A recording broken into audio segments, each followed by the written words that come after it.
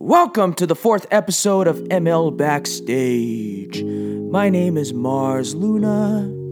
And I'm Ethan. And we're introducing this podcast straight from the sixth dimension. You know what? I'm actually gonna join in on this one. I'll be right back. Okay, bye then. This is a music commentary podcast hosted by my favorite Earthlings, Holokaiki Toves, Kainalu Kamai, and I suppose Joshua Luna as well.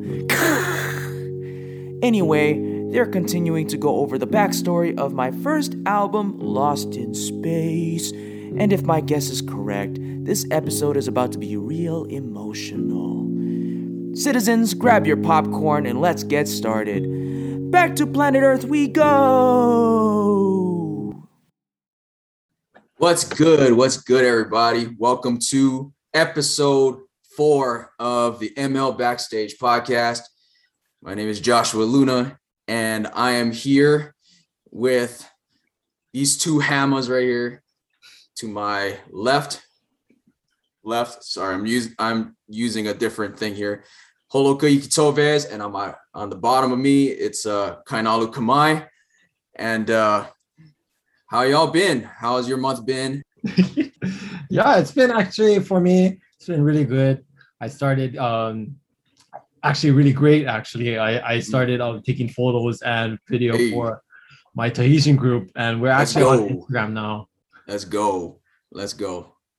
So it's, getting the creative juices flowing once again. There we go. Nalu, what about you? Just wrapped up my 2-week annual training for the military, on the military side.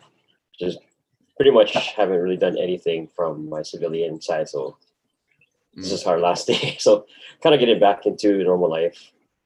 I'm just glad to be done with this, and now I can just do whatever after.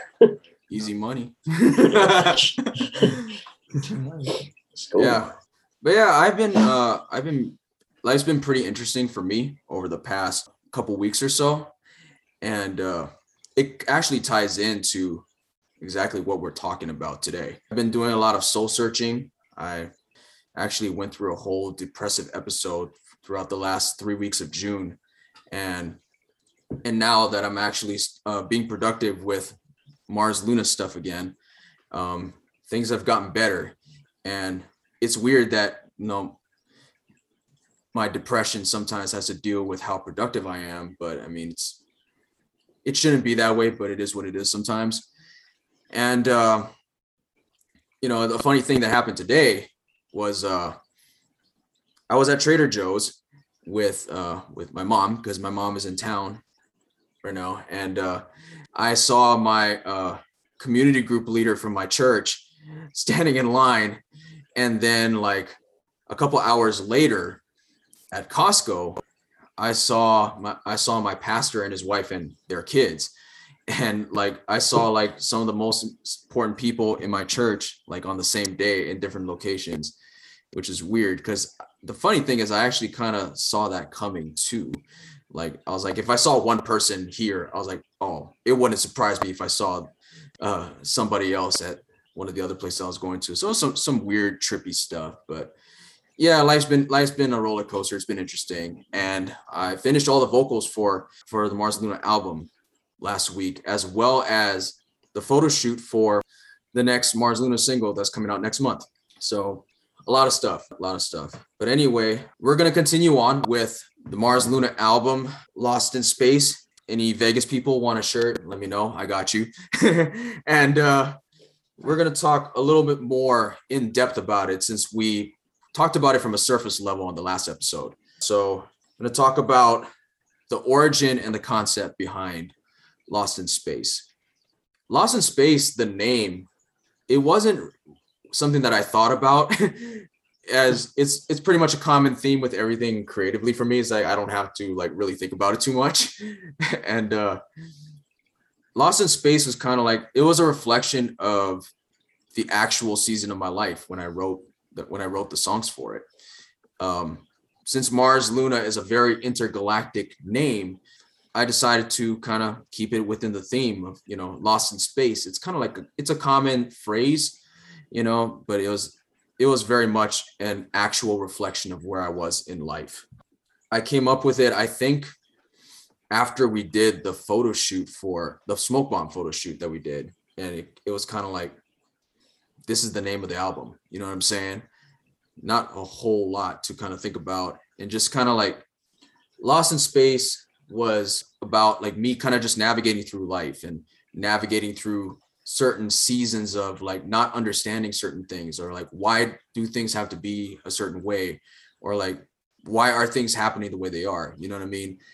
Instead of being like Lost on Earth, you know, it's Mars Luna. So it's Lost in Space. That's basically the origin and the concept behind the name. And the last episode, we talked about the events that happened before the Lost in Space release happened. And now we're going to talk about like the shows that transpired after Lost in Space dropped, because there were a lot. I believe I performed like every month after Lost in Space dropped. Lost in Space was kind of like an indie rock record. You know what I'm saying? There's a lot of like different types of singer-songwriter type stuff on there, as well as a little bit of R&B, a little bit of pop, but mostly like indie rock and singer-songwriter stuff. The shows that I played to promote the album were with rappers, which is kind of a weird mix, because like a lot of the shows I did, you know, I was like the only singer on the bill, you know, so I was like, are you sure you got me on the right thing? You know what I mean? But it was cool because I got to share my stuff, my music with a different audience that I didn't think I was going to share it with, you know what I mean? So I think I believe I did a couple of shows in April. There were like coffee house type stuff, as well as shows, you know, with a bunch of rappers on the bill. So there was like no in between there. During this time, I also formed a little band for a short amount of time called the Supernova. It consisted of my good friends, Angelo Mungi, who I mentioned in episode 2, my drummer friend, Ryan Castillo, and Morgan Wright. Morgan was the bass player, Ryan was the drummer, and Angelo played the electric guitar, and I played the piano. And it was I don't know if it was a one-time thing, but it was kind of like we were trying to prepare a band for the official release show, which was like 7 months after the album dropped. We played at this place called Unit 246, or Warhol's Loft. That location actually shut down now, RIP. And I played with a rapper who goes by the name Lowry, Kyle Lowry. He has the same name as an NBA superstar from the Toronto Raptors, Kyle Lowry. And with my friend, I used to make jokes about it all the time, saying like, I made little promos with him saying that, how does it feel like being in the off season in Vegas and like not playing basketball right now? You know what I mean? Like, don't you have a game tomorrow? You know what I mean? Like those kind of like silly stuff like that. And yeah, like we kind of used that tactic to promote the show we did. And it was a fun show. It wasn't like a really big show, but it was like 40 people for a small space was pretty good. And that was like the only time that I really got to be the character Mars Luna. And by this point, from like April of 2019 to about November, December 2019, like I had to channel a different side of myself that, you know, in order to like fully entertain people, you know what I mean? And you, Holo, I remember you telling me that I embodied, like whatever project I put out, I embodied it. And that resonated with me because like, okay, I'm gonna fully like commit to, you know what I'm saying? Commit to the certain character or like a different side of myself that I normally don't show people. And I remember you, Holo, you gave me this I'm gonna transcend universes here. You hear Ethan during the intros, And Ethan is he's basically a stage prop that Holo gave me when I went to Hawaii in the summer of 2019. And I feel like he shaped the character of Mars Luna in a way that kind of elevated his game a little bit, you know. And Ethan's chilling. He's sleeping, so I usually just put a hat on him there. And I do want to ask both of you, because Nalu, I don't think you were able to see like Mars Luna, the character in person, but Holo, when I introduced this thing to you, how did you feel about it? Like, just be completely honest. And how did you feel about it? You know, when you explained it to me, I was like, okay, you know, that I'm not used to, Yeah. When it comes to like, different people with different personas. Mm-hmm. But it was pretty out there. You can say it was very out there in space, unintended. Yeah. But yeah, you just when you shared it with me, all I could remember is how much you embody it, how much you wanted to become this character of yours. Mm-hmm.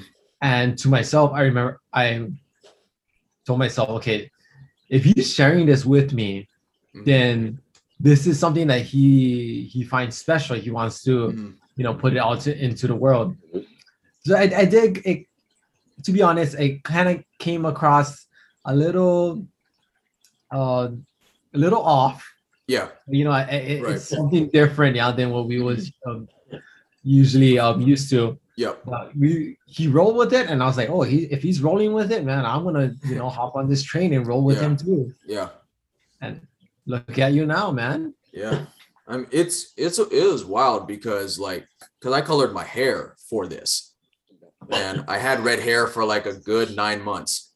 I felt like I had to do it because I remember being my regular self. Yeah. I was getting called Mars, and I was, whenever I did shows and stuff, and it was kind of like, people knew. People in the music scene in Vegas, like they knew Mars Luna, and they insisted on calling me that because to them, the name was cooler, right? Because it's a stage name, and, it was just kind of like, it sounds like a real name, but I did not like being called that.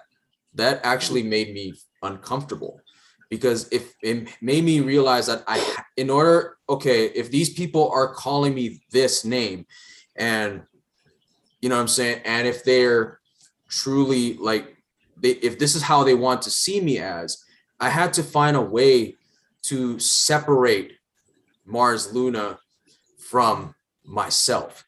You know what I'm saying? Like not in a way that's kind of like disconnected, but it had to be like a different side of myself in order to entertain people. And it's an out of body experience.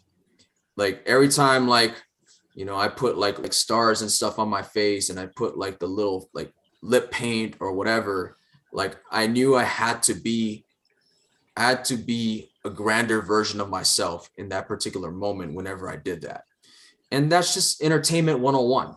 You know what I mean? Like you said, Holo, like it did feel a little, off, and it did take some time to get used to, but over time it's like, if I'm doing this, like I can feel free, you know what I mean? Like I can kind of do whatever and get away with it because I would look like a doofus anyway.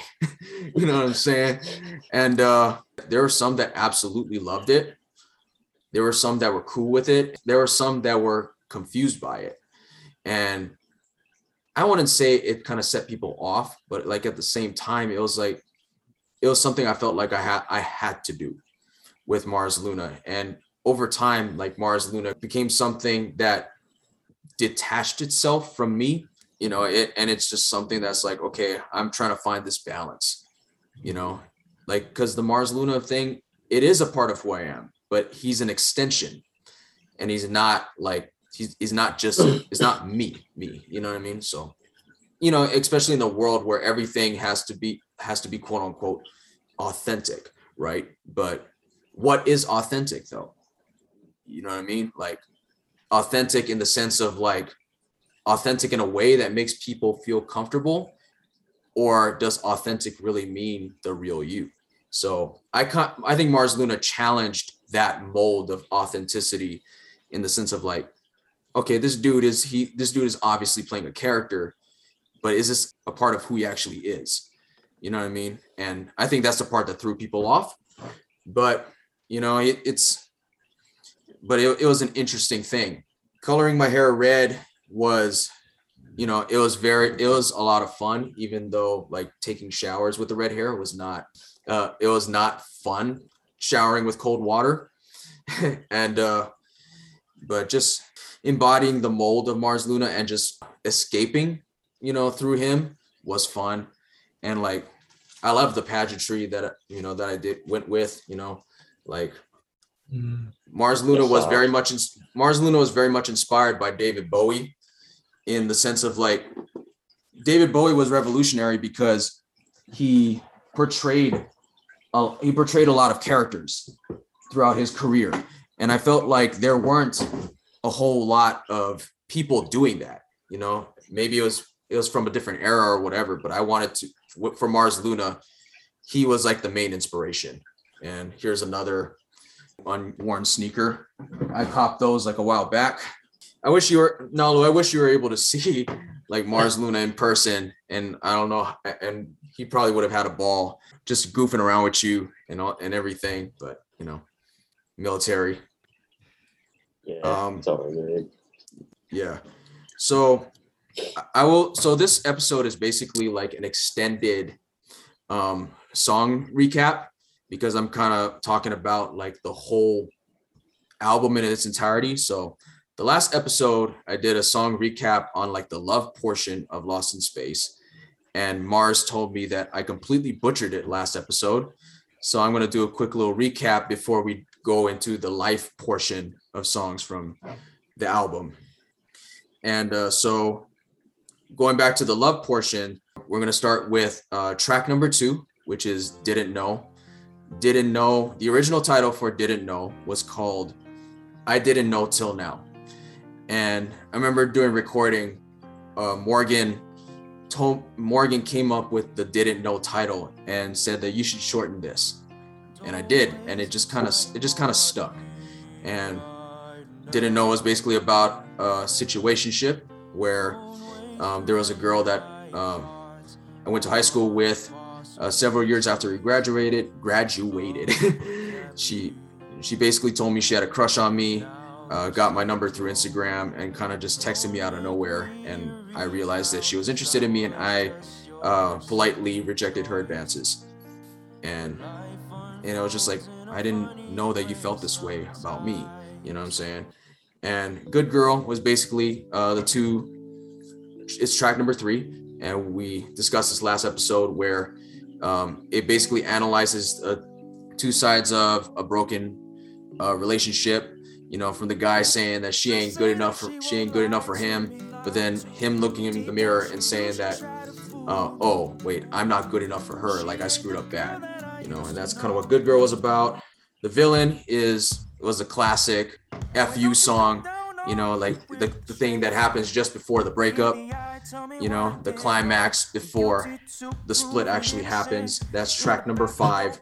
Selfish, which is basically the FU song after the breakup, and that was a rehash from Prelude. And How Can I Live Without You is basically, you know, how can I live without my loved ones? How can I live without, you know, this girl? And you know, it's a rehash from Genesis, and the line that started the whole song was, "You breathe life into me, now surely will never fail." And that was kind of that song. So and the reason why Mars said I butchered this was because he told me I forgot Nothing But Trouble, which is track number 4 on the album. And I meant to share this last episode, but I got caught up in the moment. Nothing But Trouble is essentially was the last song that I finished before completing the album. And my good friends Bradley and Andrew helped me write it. The line that started the whole song was I do the things I hate to do.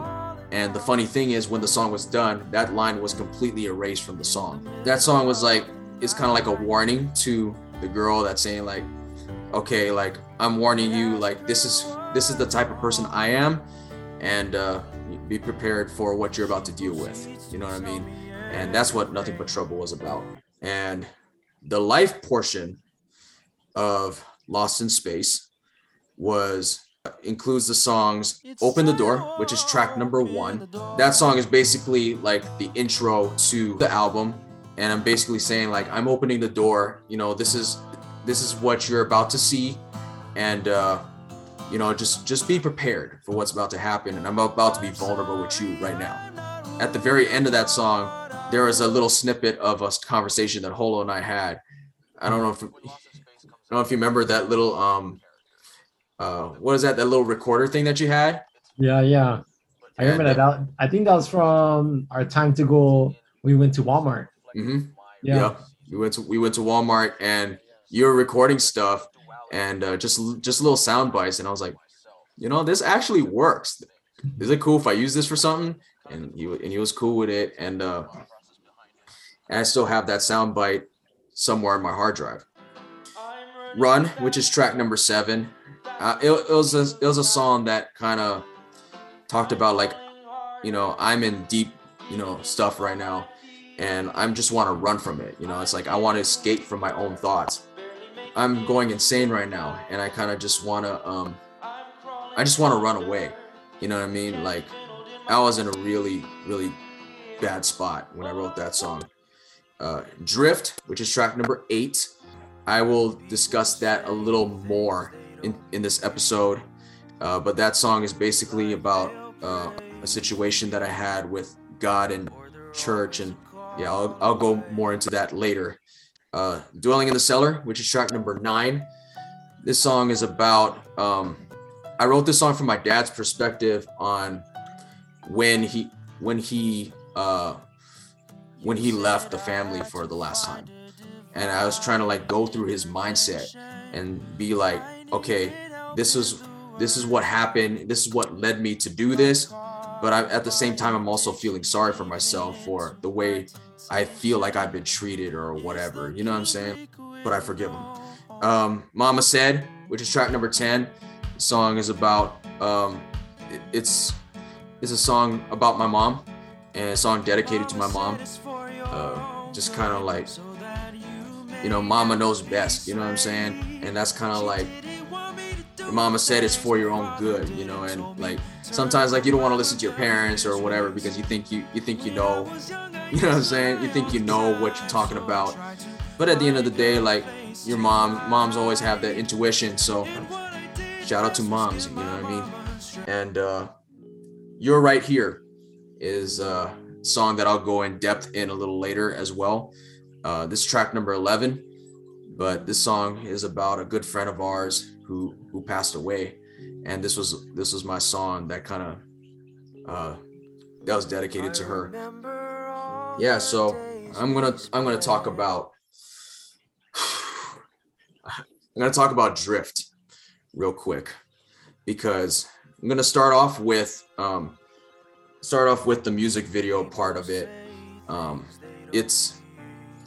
I remember we filmed this music video in two places.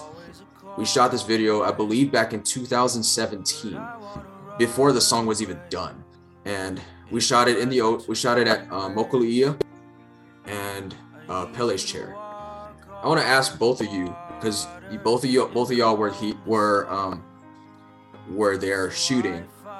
Well, Nala was there for one of the days, but how did it feel shooting at Mokuleia and Pele's Chair? If you can remember what happened during those times.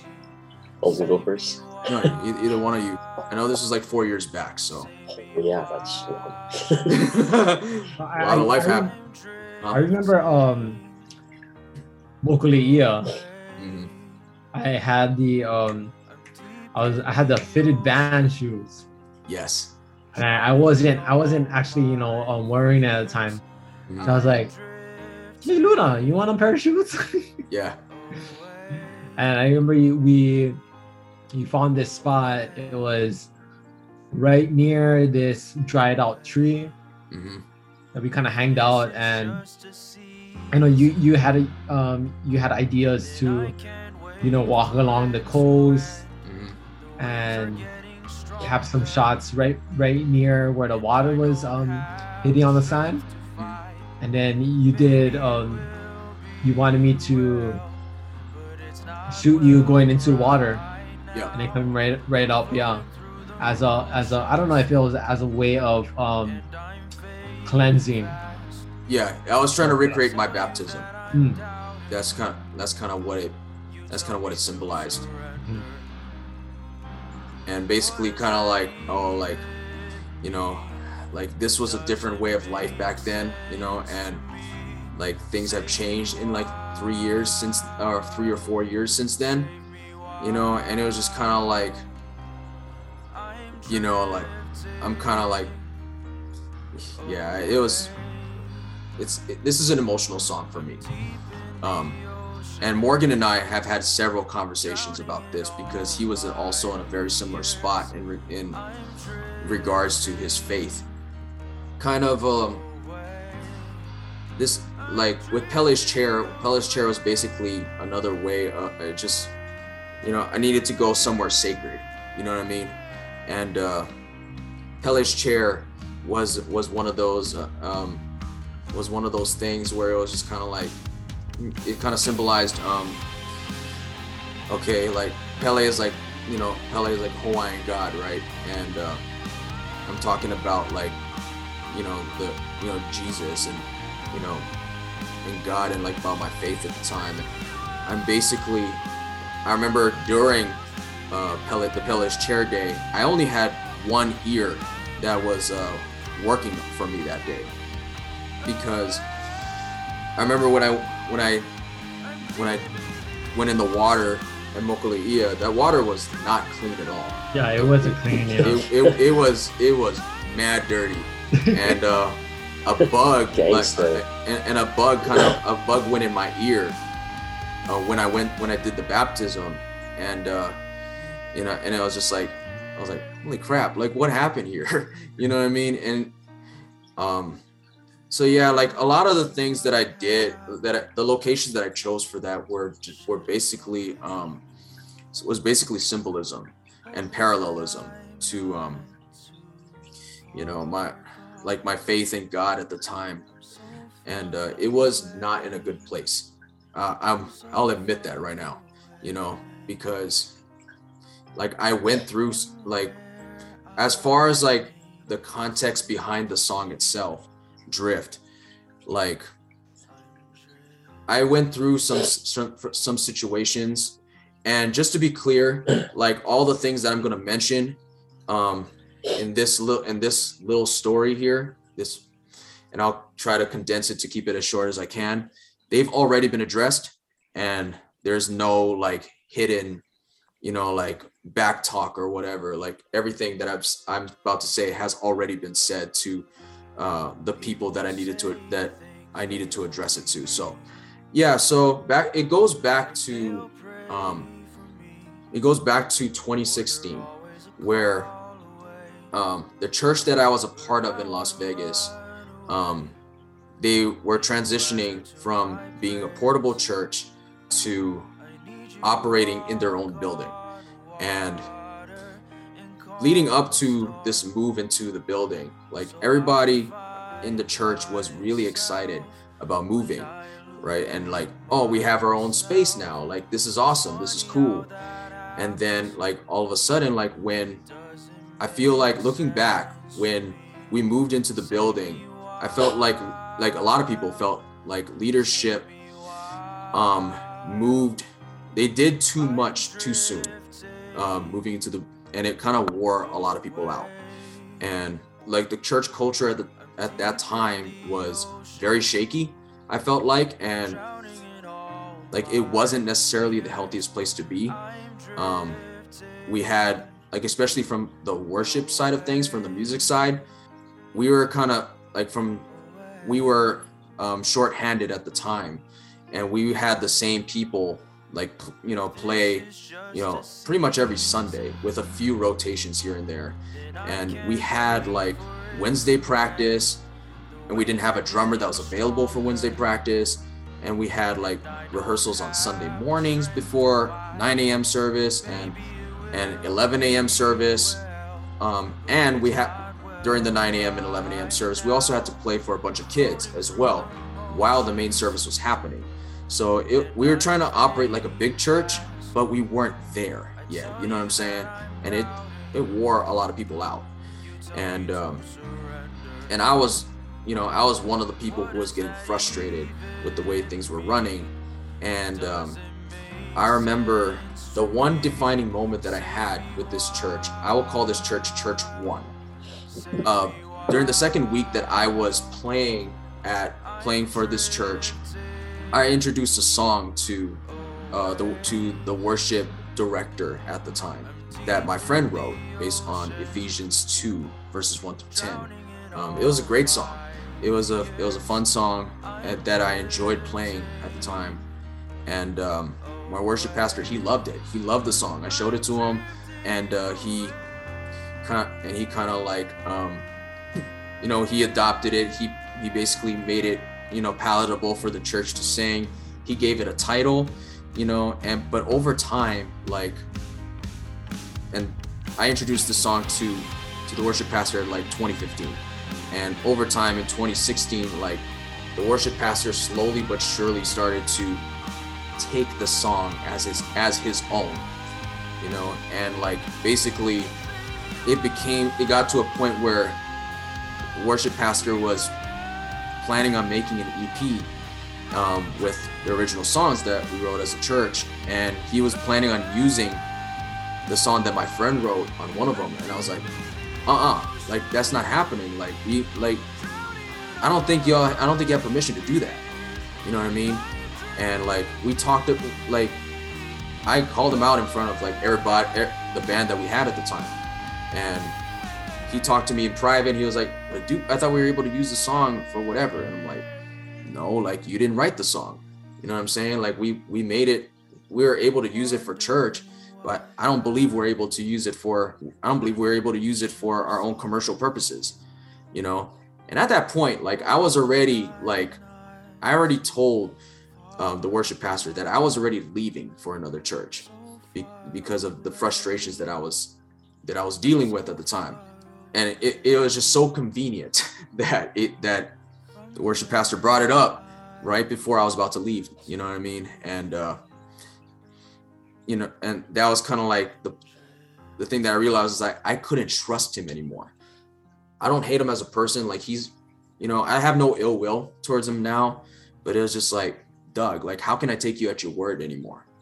You're out here preaching to the congregation and telling people to worship Jesus, and yet I can't take you at your word. That's hard, So there were a lot of trust issues there. I felt like I was done dirty at the time, and lo and behold, a couple months later, my friend reached out to me on Facebook saying hey, I found my song on BMI, which is a song publishing company, and it was registered under another name, which ended up being my worship pastor. And I was like, what? Excuse me? He did that? Heck nah. I was so pissed. And this was this was the early part of 2017 when I was already at a different church, and I was about to storm through, my former worship pastor's place and just confront him right there, you know what I'm saying, and go through the church offices. But I texted him, we were able to talk through it, and the worship pastor was able to talk to my friend, and they were able to square that away. But it's common sense, bruh. It's common sense, dog. You didn't, it could have been avoided completely, so that was where my whole frustration was. And it gave me some real hard trust issues with church leadership for a long time. Heading into the early part of 2017, I already moved on from church one, and the worship pastor, director that was there, you know, he was basically confronted by my friend about using the Ephesians song for commercial use. And you know, the worship pastor and my friend talked it out, and they said it was a miscommunication and a misunderstanding. But dog, I don't see how you can miscommunicate that. You know what I'm saying? Like, it's just common sense. Like, if it's not, just because a church, you know, can identify with it, what the heck my friend's name is, you know, it's still my friend's song, you know. And it's just like, if somebody else took one of my songs and used it as one of their own without showing any respect to the original person who wrote it, then like, that was my whole thing with that. It just became a trust issue at that point. That was, you know, like, they were able to patch things up, and I wasn't able to really move forward from that until the worship pastor stepped down last year.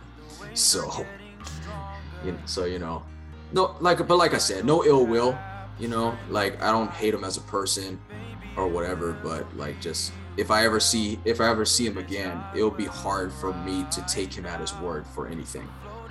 At this point in 2017, I was already the worship director at a church in downtown Las Vegas, and the main pastor at this church, I'll call this church Church 2.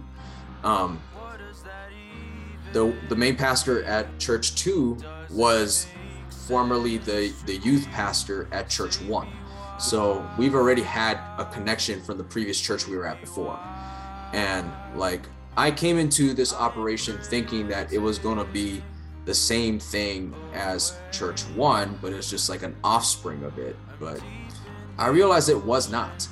It couldn't be further apart from that, you know. And it was like a very unorthodox. Church 2 was very unorthodox in the sense of like, the way they did church was different. It wasn't like the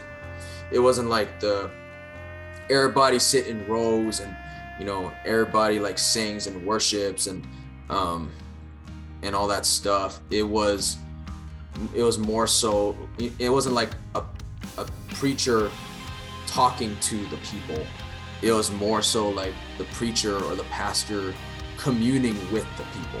So it was like the pastor called it like table talk meets TED Talk type thing. So a lot of it was centered around a message, and everybody who was at a table was discussing the message. And, you know, it was a really cool, unconventional approach to church. And looking back at it now, like, it was exactly what I needed to keep my faith afloat. Because I was not, like I said earlier, I wasn't in a good place. And pastor at Church 2 championed me. He helped me navigate through every like situation that I went through in regards to, like, you know, I guess attacks from like the church community or whatever, because I didn't necessarily fit the mold, you know what I'm saying? And but I fit the mold at his church, and that was really cool to know that, you know, like, I felt seen and I felt like I was understood, you know. And it was I knew that this experience at Church 2 was never going to be permanent. It was always going to be temporary. And you know, like, during that whole situation that I had with Church 1, like, the pastor, I'll say his name, Jeremy. Shout out to Jeremy Martin, because we're still super tight to this day. And like, he empathized with me because we came from the similar situation before. And it was just like, okay, like, you know, like, these pastors and stuff, like, they ain't gotta be perfect. You know what I mean? They ain't gotta be like, you know, this superior authority figure. You know what I mean? It was like, he felt like he was one of us, and like I felt like I could be myself at this at church too. And at the end of like, and they even championed like Mars Luna, you know what I mean? They championed me like playing outside of church. They championed me playing at these like at the gigs and at these shows and gigs, you know, outside of church, you know. And I didn't know that was possible at the time, you know what I mean? And one of the things that Jeremy helped me navigate through was when I was questioned by Church Zero, which is a church that I went to back in Hawaii, about the way I was promoting the song Drift. And I remember like rolling out Drift through Instagram, and I was kind of posting like pictures of what my old church life was like, and kind of like lamenting on how things changed, and like, you know, and maybe it wasn't the best way to go about it, like looking back at it, but I went through it the way I did it anyway. And I was called out, you know, by a friend of mine. You know, shout out to Ryan Jacobs. Y'all know Ryan, right? Yeah. So he called me out one time and called me out about it, and we had a conversation because he thought that I was attacking, you know, the church's reputation or whatever. But, you know, but it really wasn't that. It was just more so like I was lamenting how things changed, and he got my point of view. He understood it, you know, and we were kind of like, it was kind of understood that, you know, things changed, and like, you know, there's a reason why like I'm expressing myself the way I'm expressing myself. And that was pretty much like my whole struggle with like church life before. It was like I felt like, yeah, like I felt like I couldn't express myself in the way I needed to because I was held to a certain standard. But the thing is though, like, we're all growing. We all have our own journeys. We all have our own paths that we go through. And, you know, God has us all in different paths. He has us all in different like walks of life, right? And that was basically where I was at when I tried to communicate with Ryan. And it was just kind of like, you know, he understood where I was coming from, and it was an amicable conversation. And I ended up and then shortly after, like the pastor at Church Zero who discipled me, the one who ran the college ministry that I invited you guys to like years ago, if you guys remember that. Is that someone's house? Yeah. Yep. It was at the Palumpos house. Yeah. And I invited both of you actually, and you know, it was an interesting season, but basically the pastor, Jay, he shout out to Jay Palumpo. We still have a you know, we have an okay relationship, you know. He ended up confronting me about the same thing as well, and we talked about it, we talked through it, and basically like from the conversation that I had with Jay and Ryan, the issue was never with them. It was never with the church that I was back in Hawaii with. It was just, you know, the experience that I had with Church One, and it made me like really question a lot of things, because it was just like, wait, hold up, like I'm supposed to like look up to y'all, you know what I mean? But it just made me realize that they're human, that, you know, authority figures or church leaders or whatever higher figure, you know, like we're all human too, you know, like we're all prone to mistakes. We're all prone to falling short, but I just wasn't going to allow that as a cop out. You know what I'm saying? And I had to keep that same standard for myself as well. And that was kind of like the gist of the conversations I had with Church Zero. And I haven't seen them since, you know, because of, you know, we're all in different stages of life. So Jeremy from Church 2 helped me navigate through those situations.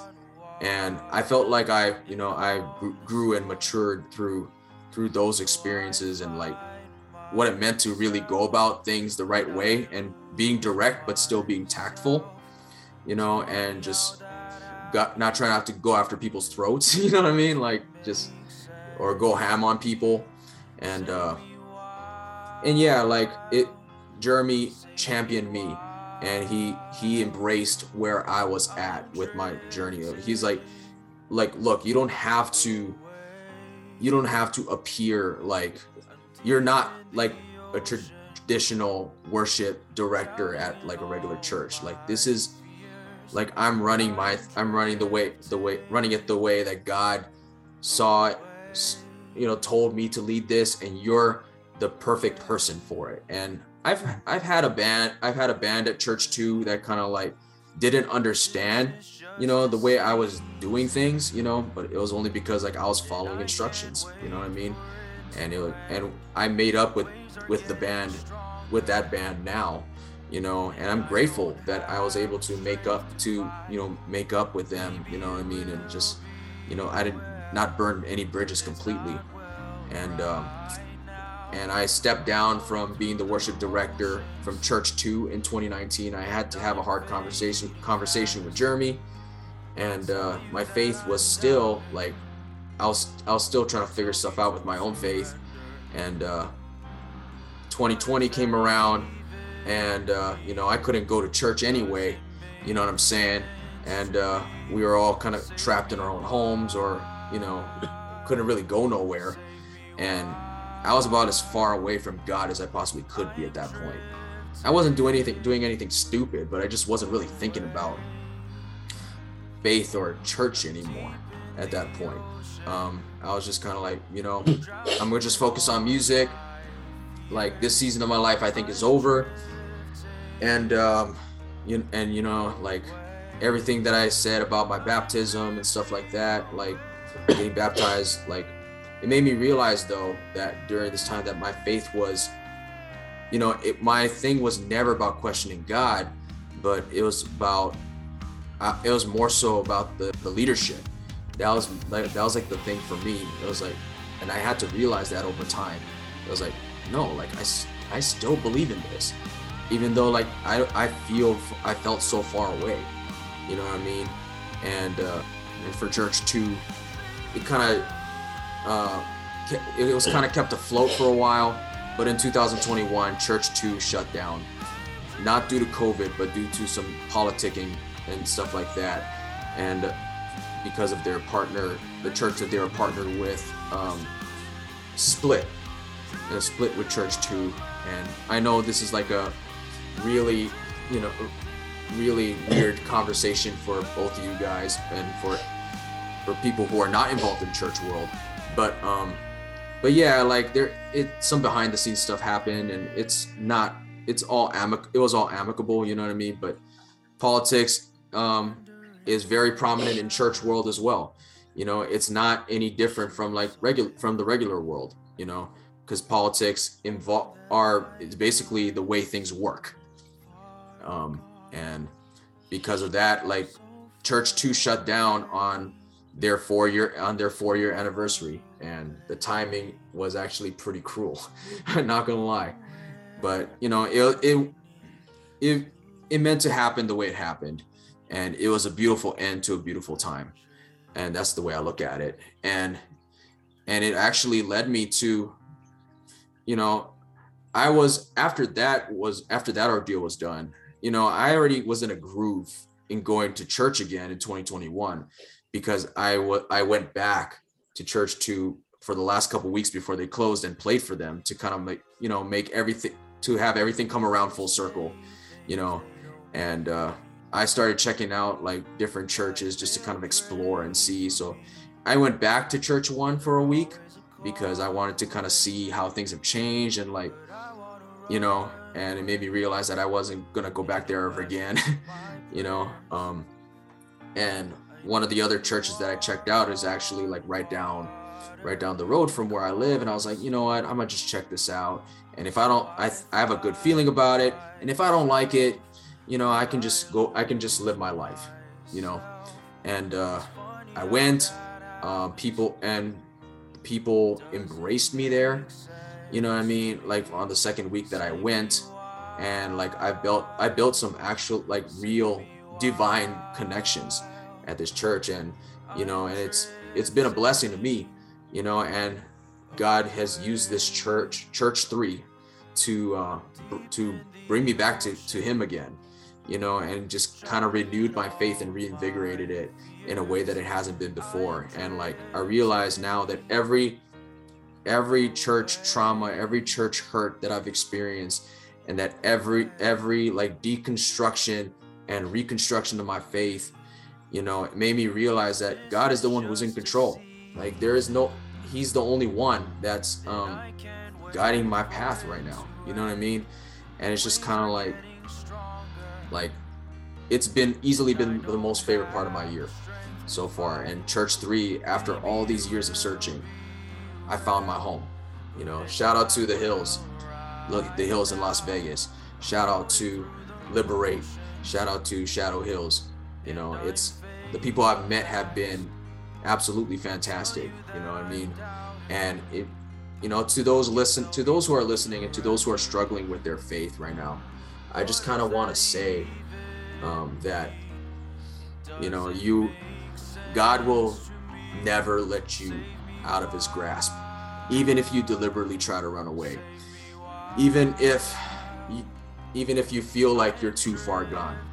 You're never ever too far gone for God to use you, you know. And all he wants you to do is to talk to him, and that's literally what he told me. You know, I felt like God was distant for so long, and all I had to do was talk to him, you know, and it's made a world of a difference, and everything has made so much more sense, you know. And I remember when Scott came to Vegas, and I haven't seen him for like 6 years prior. Like we were just catching up and talking in the car, and I randomly took him to the Hills, you know, and we were talking, and then like Scott was enamored with the campus, and he was like, yo, like this is like, he told me like, yo, like this is home, bro. Like this is your home, you know. And I need that affirmation, you know what I mean? And it's just like, God works in really wild ways, and he worked in really funny ways in my life this year. And I just wanted to say that. And, you know, God can heal you through your church hurt. He can heal you through your, you know, trust issues and all the trauma that you have, you know. It's just, I just want to encourage someone out there who may be doubting or whatever. Like, I empathize with you. Like, I was in that same place, you know. And just talk to him how you normally would, you know, talk to him authentically and honestly, and, you know, that, and then he'll answer in his time, you know. His time is always perfect.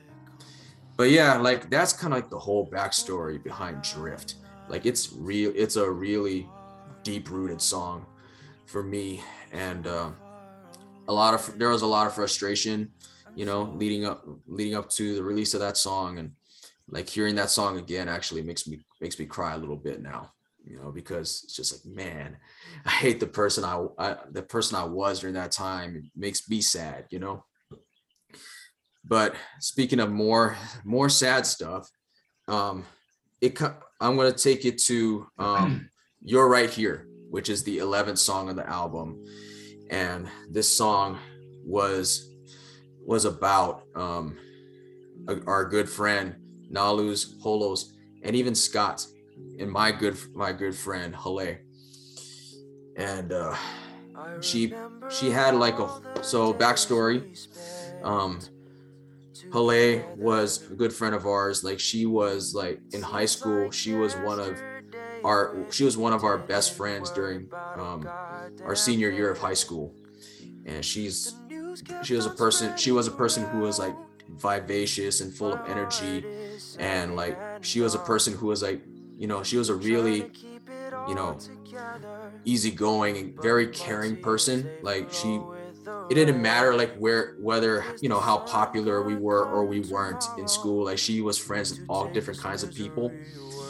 You know what I mean? And we were blessed to be, you know, good friends with her during our senior years. And she was one of the first people who supported, you know, who loved my singing voice, and, you know, loved the fact that, you know, I could sing really well.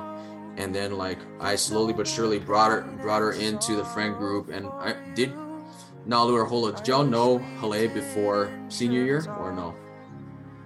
I think so. If I remember. I know of her, but Yeah. we didn't, you know, talk to her. Right. But yeah, like, and then so Hale and her friend Natalie, they started hanging around me more, and like she started seeing like the people that I hung out with, which was you guys, you know what I mean, and then I think she became closer friends with you, Holo, and Nalu, and I found out that Hale was in the same math class as you guys. Yeah. And Yeah. Wild. I think if I didn't take summer school algebra 2, I would have been same algebra 2 class with you guys. I remember But- she was sitting on the left side of me, and then Nalu was Back. you was on the right side, yeah. Oh, right. I think so. Yeah, and he was always Yeah. drawing in class. Oh man, it would have been so fun. But yeah, it's a whole. It was like a whole web, like of friends and stuff. Like, you know, I feel like it started because she started hanging out with me, and then like because Scott hung out with us, she started to reconnect herself with Scott again. You know, because Scott's situation with, you know, with Natasha, you know what I'm saying, and yeah, like we all became like a really close knit group, and with Acoustic Sunrise and everything, and Hale and Natalie coming out to our shows and stuff like that, and just like showing support, you know, like always wearing red and always wearing like the Acoustic Sunrise colors with, you know, with the black, the white, you know, and like I don't know what my senior year of high school would have been like if it wasn't for her, you know what I'm saying? And you know, a couple years went by, like, you know, after high school, like we all live our own lives, and we're, you know, we drift off from time to time, but we were always going to be, you know, if we ever needed each other, you know, like, you know where to call. And I didn't, like, her death, honestly, or her passing, honestly, hit me pretty hard. And I think it hit all of us pretty hard. Yep. And all three of us could probably say that, because she passed so young, you know, and she was only 22. And that was like one of the other things too. It kind of attributed back to like my faith situation. And I remember like playing worship on one of the Sundays, and the Sunday after she passed, like I couldn't contain myself. I was singing these songs and I was just crying, you know what I mean? It was just like, and I didn't feel comforted in any way. You know, it was just like, sorry that happened, like, but we got to continue. You got to move forward. And it was just like, okay. You know, I got to soldier through this, you know? But it was just like, I thought she was going to make it. You know, I thought Hale was going, I thought she, you know, she inspired the way that she handled her battle with cancer so well, you know, and she was soldiering through it, and she was fighting through it, and her faith got stronger because of her battle, you know. And I think, you know, that looking back at it now, like that inspires me now. But back then I was like, I had like big survivor's guilt, like man, what, like, why does, like, if I could take her place in a heartbeat, I would, you know. It was like one of those things, because I didn't know if I really wanted to live at that point anymore. And it just, you know, I think before I process my thoughts with Hale, if either one of you could talk to her right now. I know it's been 5 years since she's passed, and in some cases it still feels like it was yesterday. I still remember like where I was and what I was doing, when she passed. And I called you, both of you, about it, and I think I called Scott too, just letting him know that, being the bearer of bad news, like Hale didn't make it. I was like, oh gosh. If there's anything both of you would like to say to her now, what would you say to her?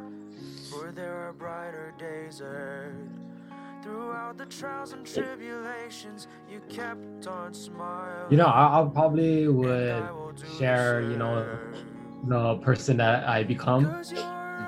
Yeah, I'm not that regular shy kid anymore, or the one who wears these baggy clothes. But yeah, she was always, very compassionate to our friend group, and it's just, that energy that she brought to the group kind of resonated within her, and it trickled down to all of us. And when we heard that passing, you kind of in tune with yourself, like all that memories that we had with her, and most of those, I would say all of those memories are happy memories. Yeah. And it's when you think about Hale, she's very radiant, and her energy is always loving. And if I was to speak with her, I would share all the experience that I had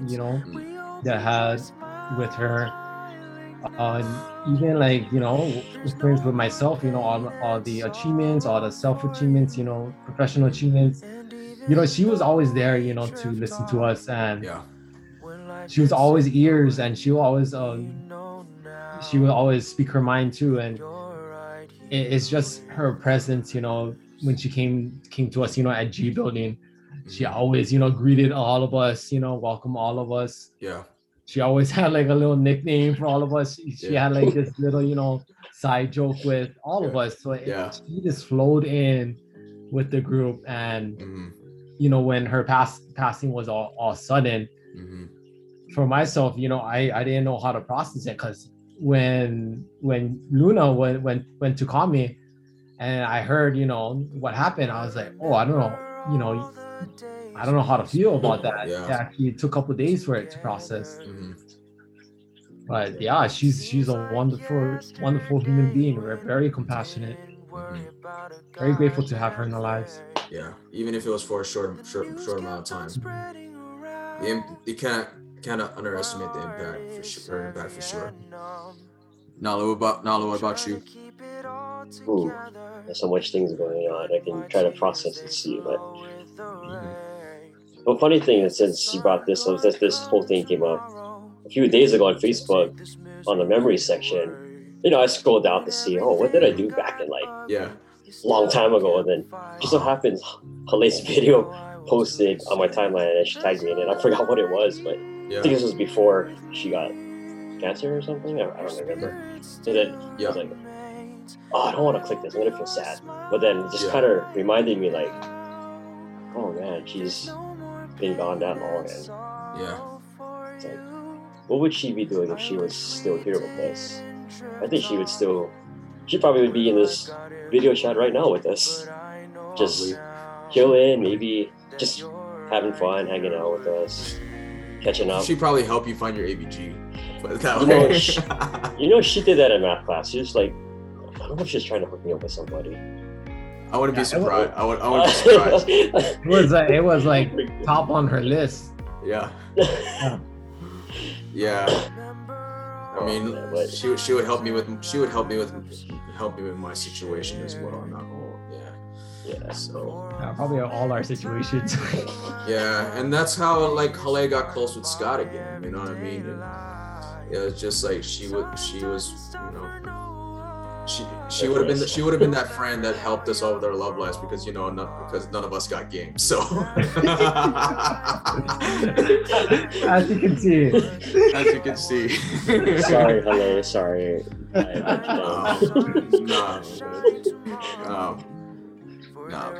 No, I'm just playing, but I think like one of the things that Halea taught me was sorry, I'm trying to like not get too emotional. But I would say like she made me like stick to my promises. I remember I made a promise to Halea after we graduated that I was gonna put out a record, and she wasn't alive by the time I got to it, and when she passed, like it made me realize that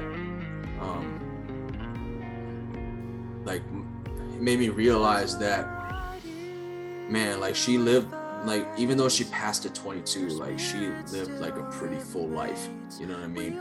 And it made me her passing activated me to actually pursue music seriously and see where it would take me, and I don't know how she would feel about Mars Luna and how he's presented, but the music is always, the music is always going to be honest, you know what I mean? And I think she would love the music part. And I sent the song You're Right Here to her family on Facebook, and they loved it, and her mom messaged me like saying that she always loved your music, and like she would be happy that you're pursuing, you're at least taking it seriously, you know what I mean? And you only have one life to live, and you don't want to live life like regretting that, oh man, I wish I could have done this, or like I wish I could have did that, and I hope that she's proud of me, I hope that she's proud of us, I think she would be happy that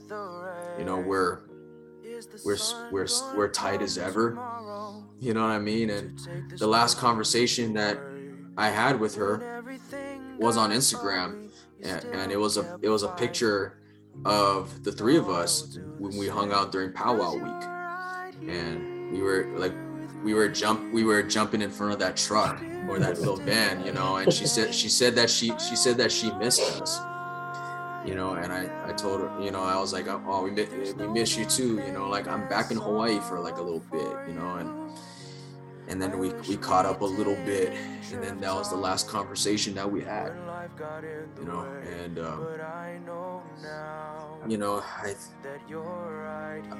I hope that I'm fulfilling the promise, fulfilling the promise that I made to her,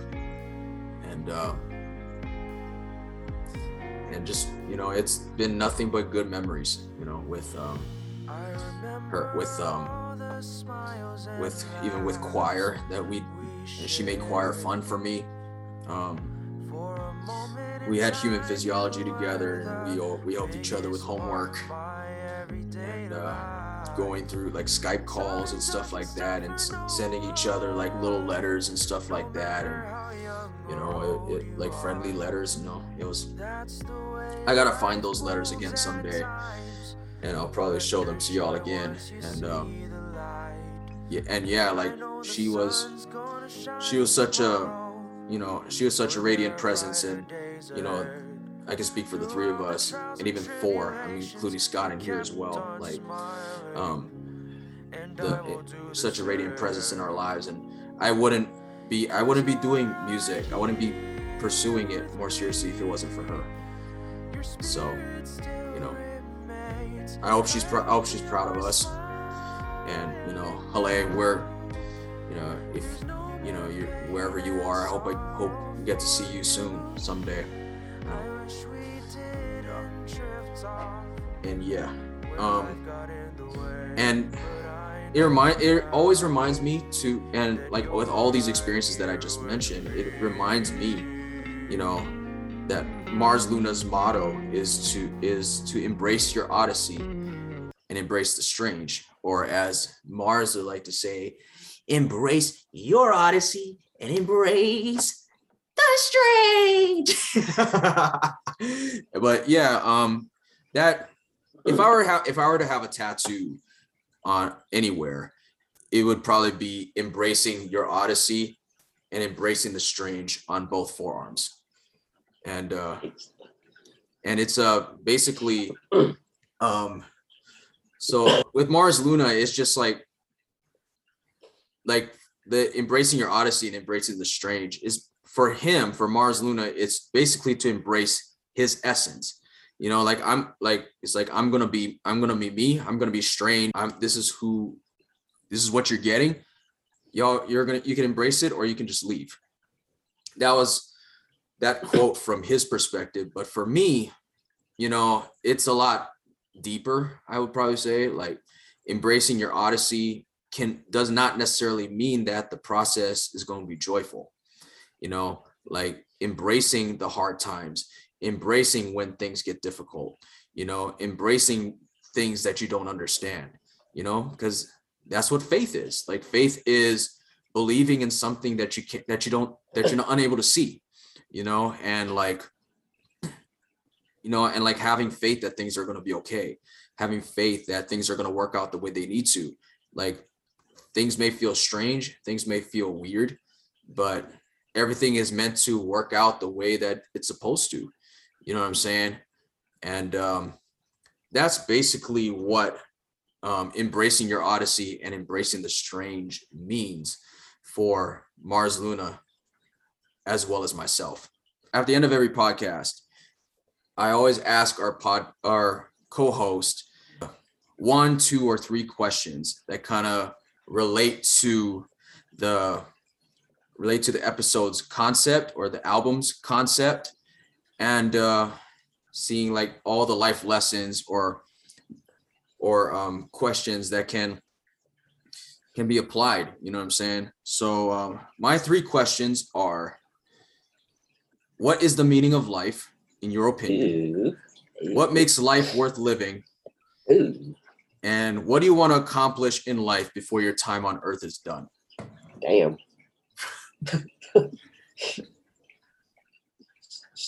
Back at it again.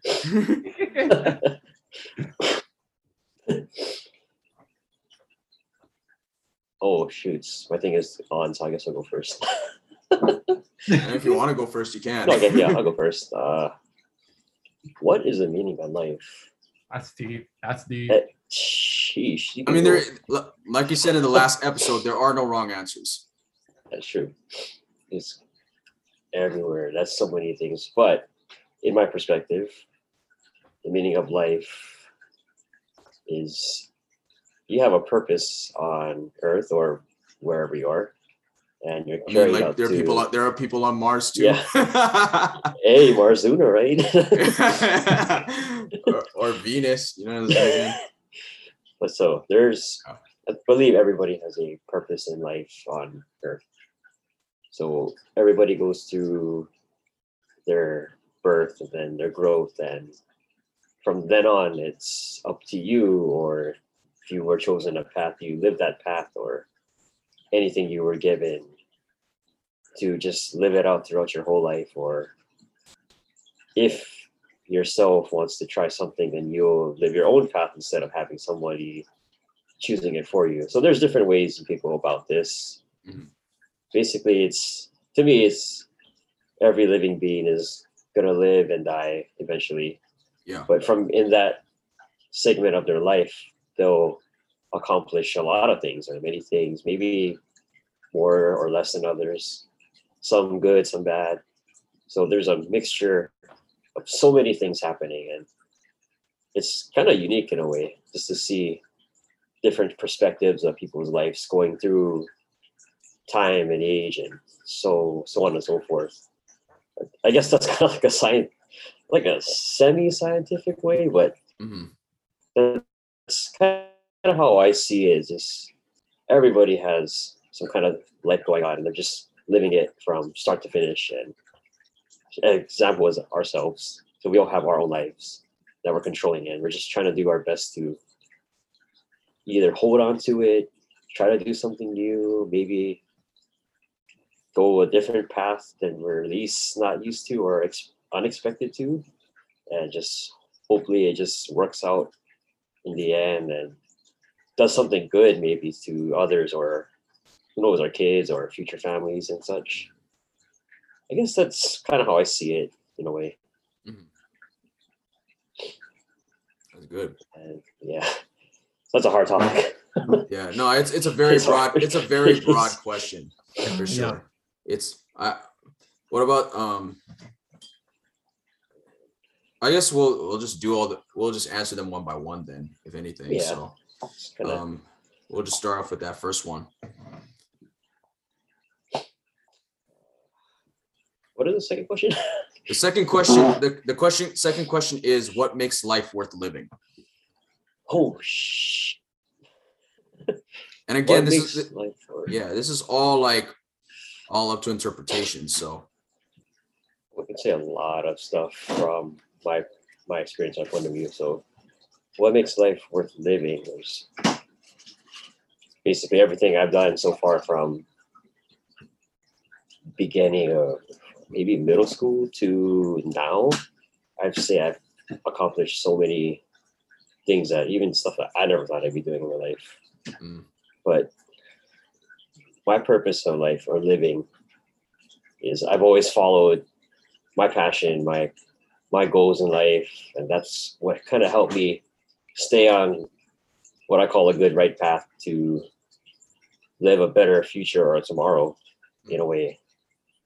And I could go on more about that, but I think most of everybody knows the stuff that I love to do in my life and such. That's pretty much, I guess, how I would describe it. I mean, like finding the fattest barrel is also an acceptable answer. That is, it's true. Or finding, the one ABG that you've been looking for, that's also an acceptable answer. So we'll talk about that another time. But that's good though. That all seriously, that was a good answer. Okay, and the third question.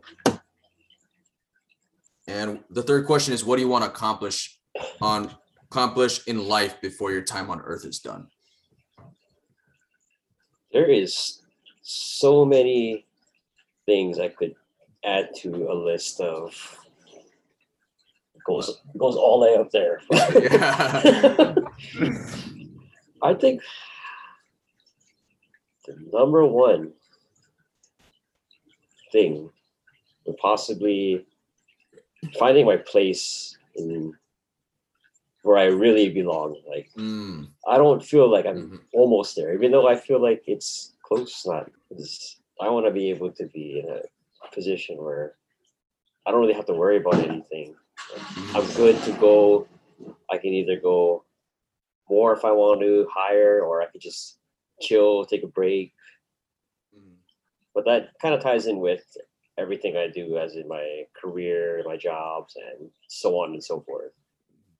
And I could save the whole dating, marriage thing, like maybe later down the line, because we covered that last episode. Yeah, so that would probably be like the number 2 of my list. For sure. For in the meantime, I mean, things could switch. Yeah, I mean, it all depends on where your season of life is, or where you are in that season of life. So I like it though. That was good. That was good. I can relate to the belonging part especially. And I think all I think I could say for all three of us, like we weren't necessarily like the most popular, people in school or like wherever, because we were all different. We just did our own thing. We just did our own thing. But that's also why, like, that's also why we were able to stay close together, because we were people who did our own thing, you know. And it was just like, it's a foundation of a friendship. But finding a place to belong is nice, you know.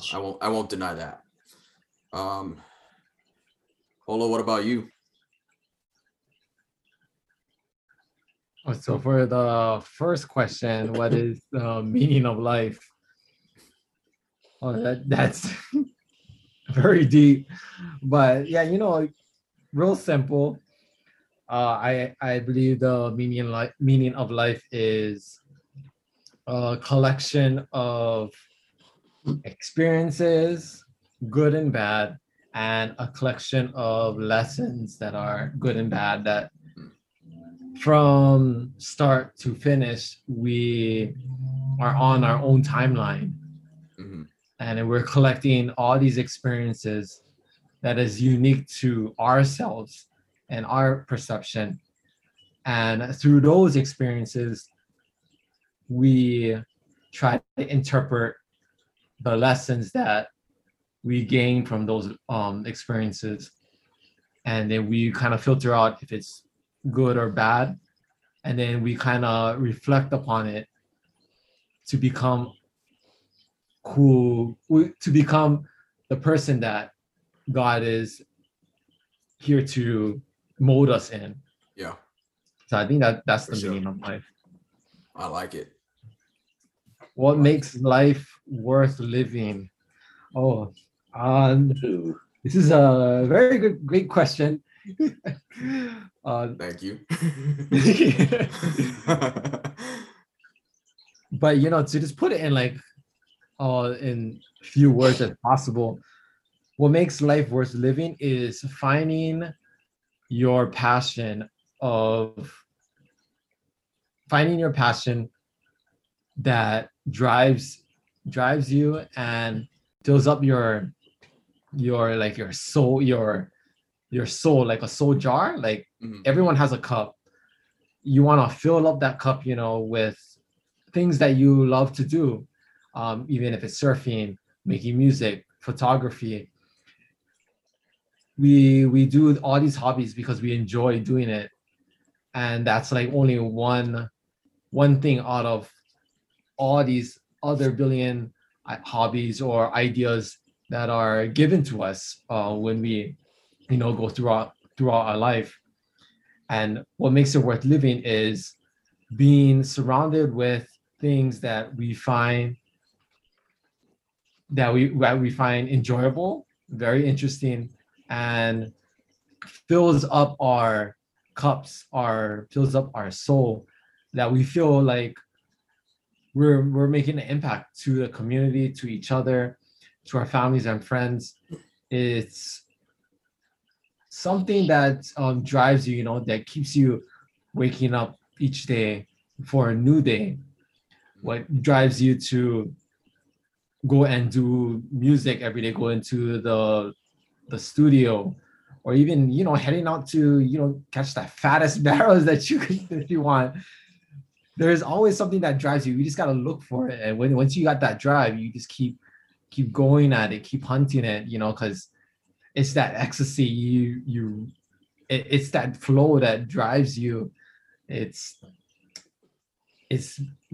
hard to explain in words. It's a feeling. And going off of that question, what do you want to accomplish in life before your time on Earth is done? Yet again, another deep question from Mars Luna. But Mars Luna don't think like that. I do. But yeah, you know, one thing that I wanted to accomplish in life before, you know, my time is done on Earth is real simple. You know, this build a legacy where when my time is done, the legacy of, you know, Holo Kahiki will, you know, live on, even if it's through photography, getting those shots, or even through music sound when I have my background in Malaysian dance and drumming. Mm-hmm. It's leaving a footprint in amongst all these billions of people's footprints on earth, is to have that legacy live out when you are gone. They would see like this, they would see your own ideas has been interpreted differently from other people, because everybody has their own mindset, everybody has their own views. And then I would say a close first to that main accomplishment is everyone that I meet, everyone that I shared an experience, or even just this like quick interaction, is to let them know that that I see them, that I hear them, that what they're saying is it matters. There's it's funny, it's weird that all of us, we have like a funny experience today when Luna was speaking about his experience today. He had a funny day.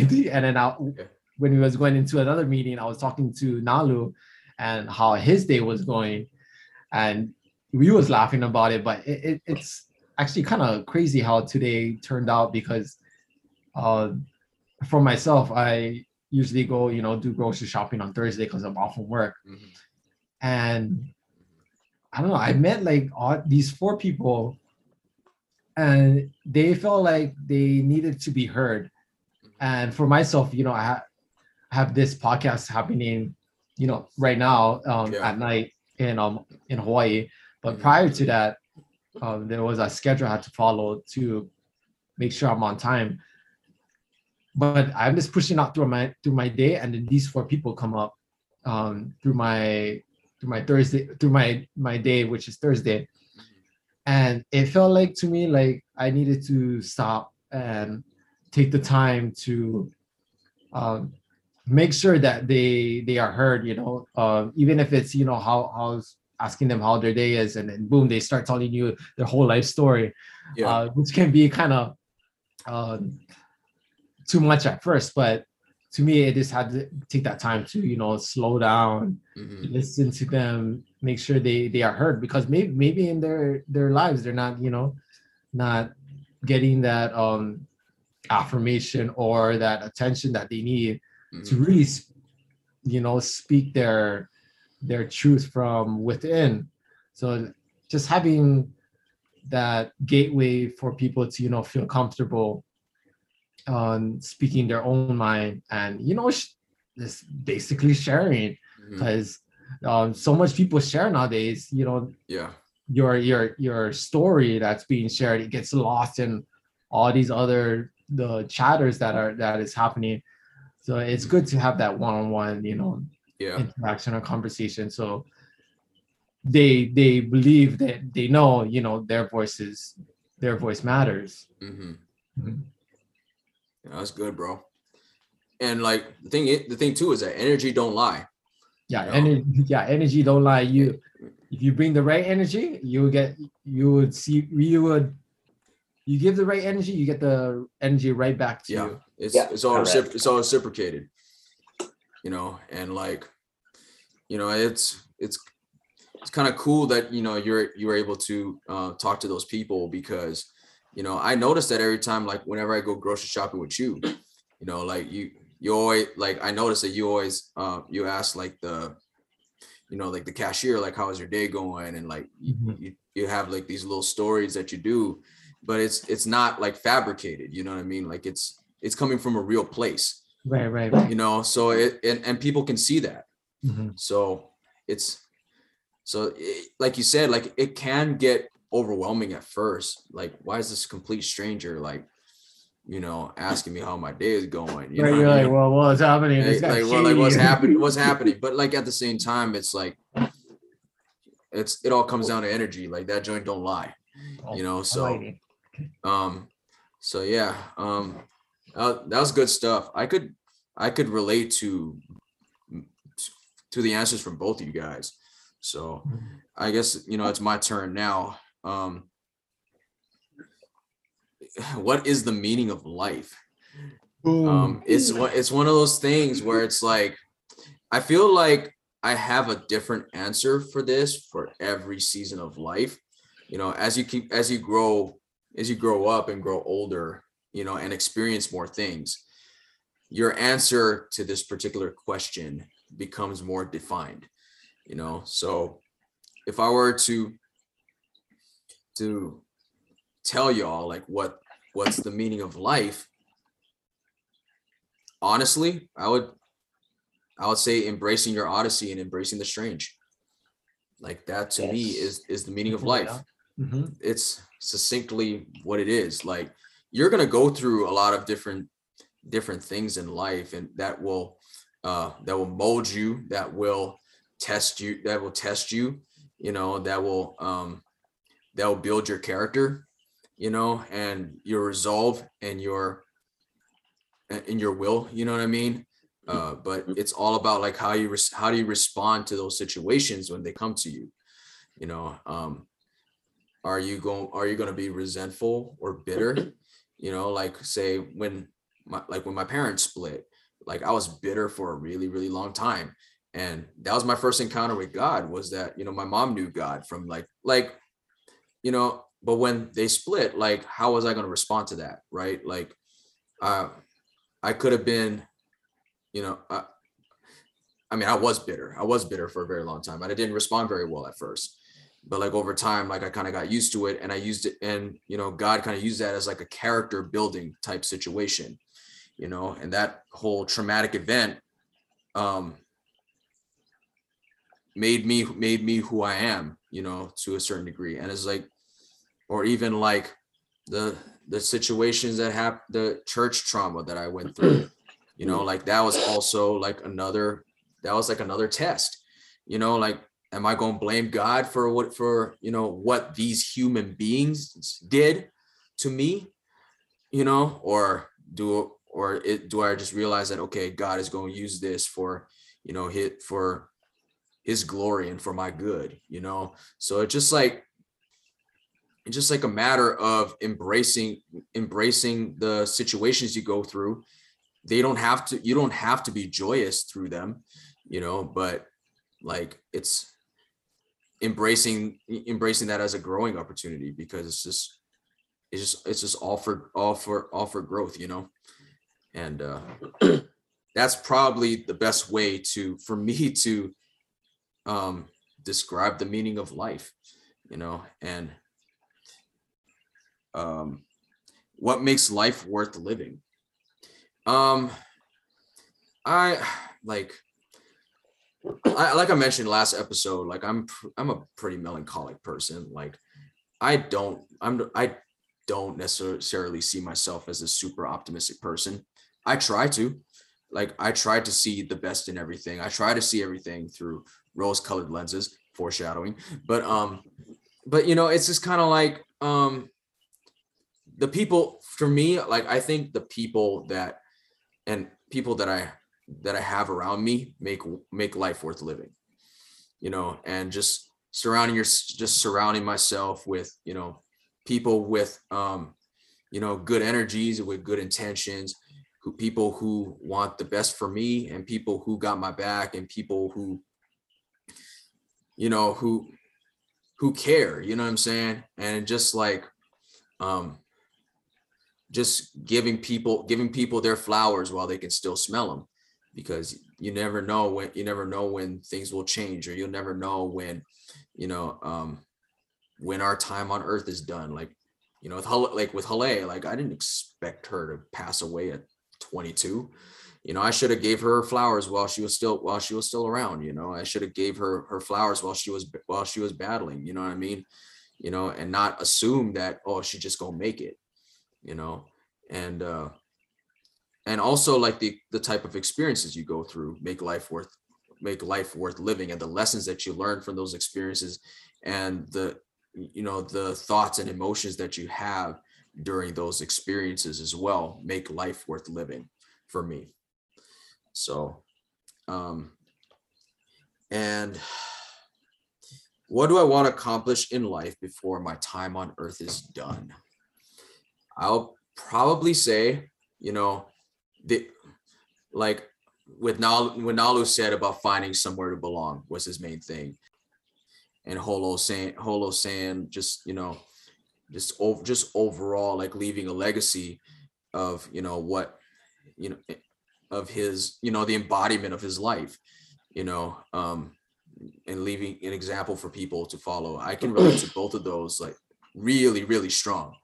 I think for me, the main thing that I want to accomplish before my time on earth is done is fulfilling my purpose, which is to reverse the generational curse that was set on my family.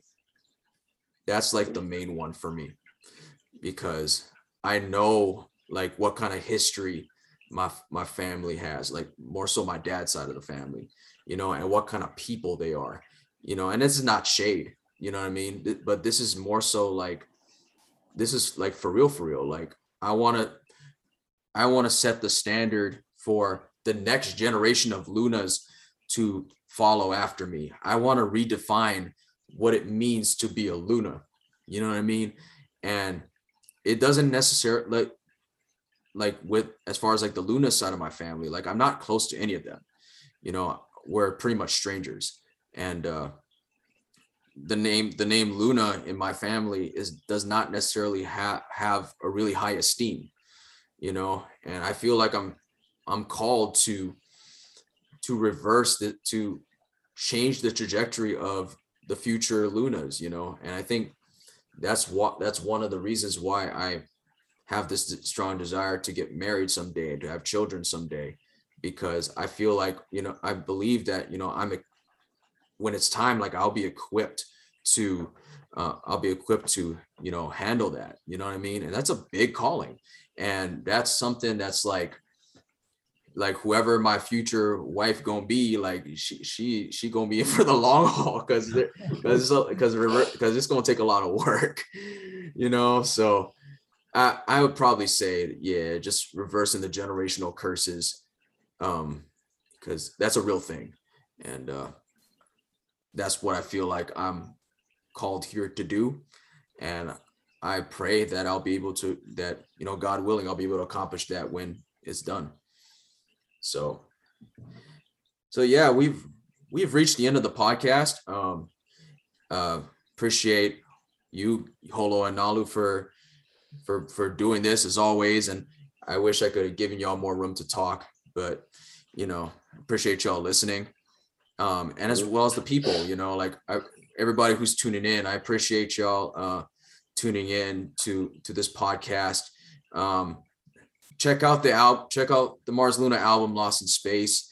I reveal a lot of my life on this album, and you'll understand more of the stuff I'm talking about on this particular record.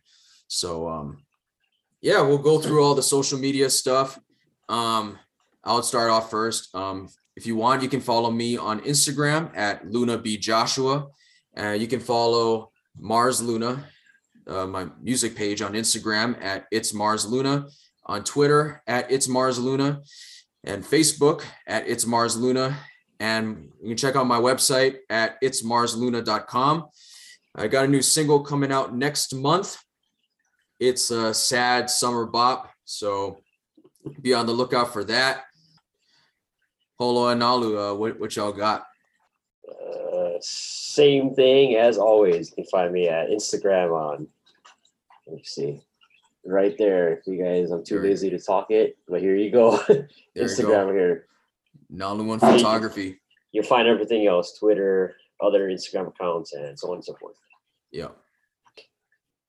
You can find me on my website. It's holokaikitovez.co. I have a lot of my thought journals.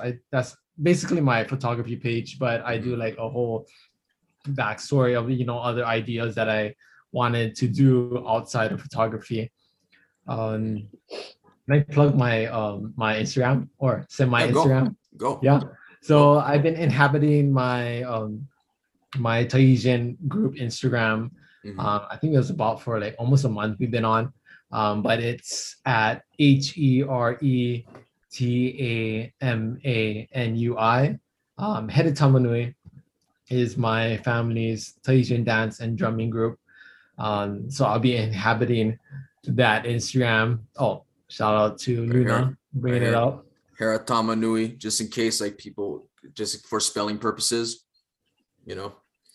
So I'm on there. I don't really, I'm on like the behind the scenes, but I'm just trying to help Heretamanui get their word out. Yeah, gotta do what you gotta do.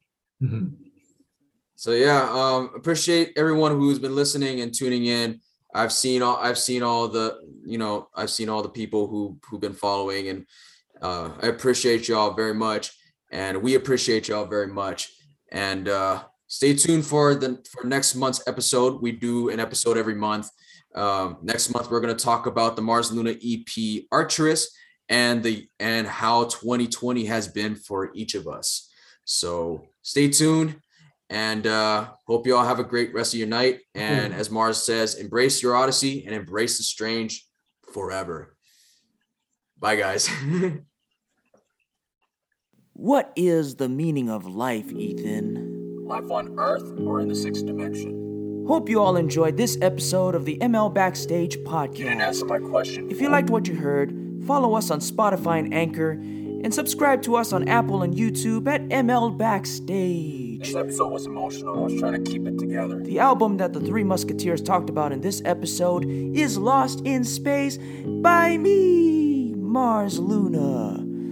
You can peep that record on Spotify and Apple, and you can check out the Drift music video on YouTube. Anyway, you can follow me on Instagram, Twitter, and Facebook at It's Mars Luna. You can find all my music on Spotify and Apple Music and on my website at itsmarsluna.com. Thank you all so much for watching and listening. Stay tuned for next month's episode. Bye!